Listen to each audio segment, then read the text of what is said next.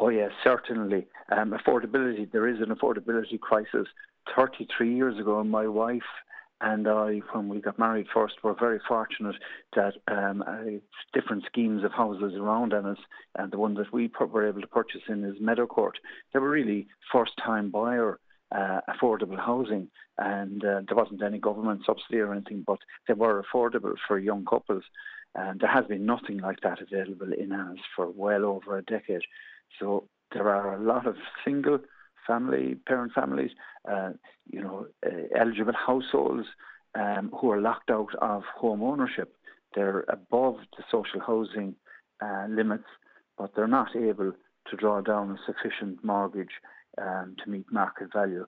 So affordable housing is crucial to maintain young and first-time buyers in the town. And we have, thankfully, the government have allowed a sub-county approach to measure the amount of demand for affordable housing. Has the scheme been a bit clunky in that regard? Because I suppose there's a suggestion that if it hadn't maybe been as complex, that a submission would have gone in some time ago and we'd be a bit further down the road than we are now.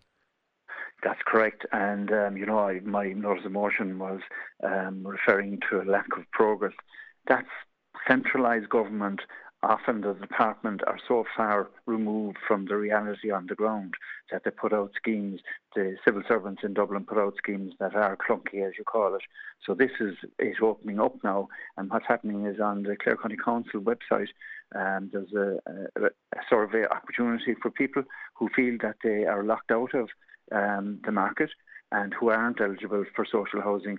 It's called yoursay.clarecoco.ie, affordable housing, Ennis and Shannon.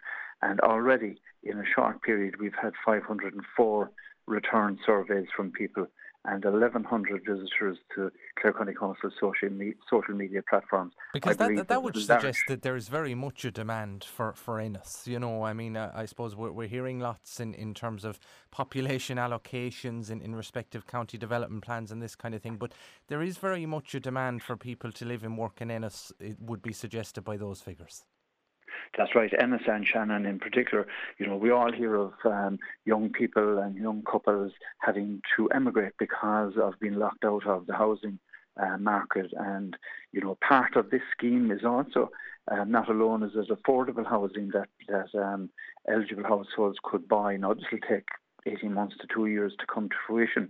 But people can see the work that we've been doing since 2019, that there are 300 social approved housing body units have been made available to people eligible in Ennis over the last 2 or 3 years. So it's fantastic. It takes time, but it gets done. People mightn't be aware of cost rental housing, and this scheme can also go to building of houses, and it's used all over Europe. For example, in Vienna, it's very successful. So what happens is that the rent is set if people aren't purchasing and want long-term rental. The rent is set at the cost of providing, managing and maintaining units, and it's normally 25% below open market rents. So it's a mixture of affordable housing, which I think is probably the most important thing, but also a cost rental scheme like in Europe, secure tenure at affordable rents. Some people prefer that rather than home ownership.